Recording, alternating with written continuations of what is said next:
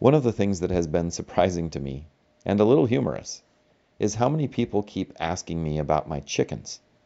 Now, more accurately, they are Zoe's chickens, but nonetheless, they became semi-famous because of the video sermons and devotions I did from the backyard in the early days of COVID.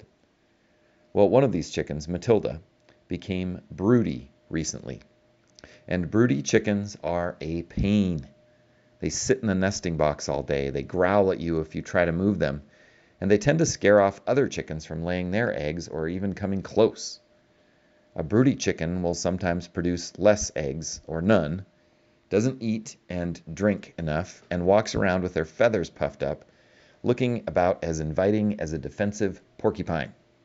In short, they are an upset to the flock, which frustrated me, I must admit. But do you know why chickens go broody? Because they want to be a mom. Now, I don't want to ascribe overly complex emotions to a literal bird brain, but there is at least an internal maternal instinct in a hen to hatch eggs and raise young. And that instinct is at the root of this broodiness, which did help my perspective on the whole thing, at least a little. Now, interestingly, as every other chicken in the flock is keeping their distance, the cure for broodiness is attention from the farmer. I'm using farmer in some pretty big quotes here for myself. But move the hen off the nest. Carry her around with you. Make sure she has access to food and water. Get her outside more. In other words, give her the attention she needs to break out of being broody.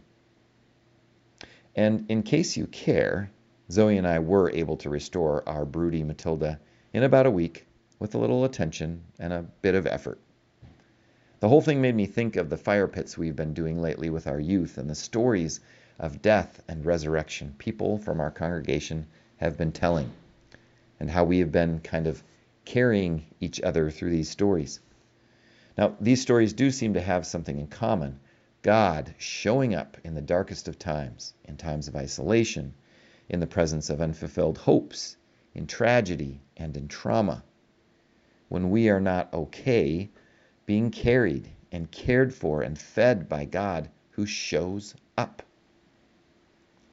I think they have been really important stories, really important times to be together as we cautiously now emerge from a collective and communal death and resurrection story. Perhaps evidenced by a text I received from a youth asking if there would be another story this Wednesday. And when I said yes, she texted back, "Okay, great!" exclamation mark. The care God gives in both the cuts of trauma and its lasting scars needs to be told and shared out loud so we can see and understand both the faithfulness and endurance of this kind of love from God to us.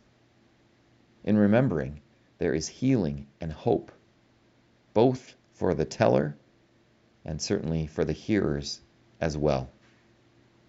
And it reminds me of a promise Jesus made to us and to his disciples in John 14, just the night before his death. He said this, "I will not leave you orphaned. I am coming to you.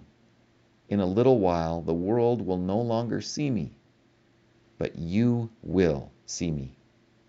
Because I live, you also will live."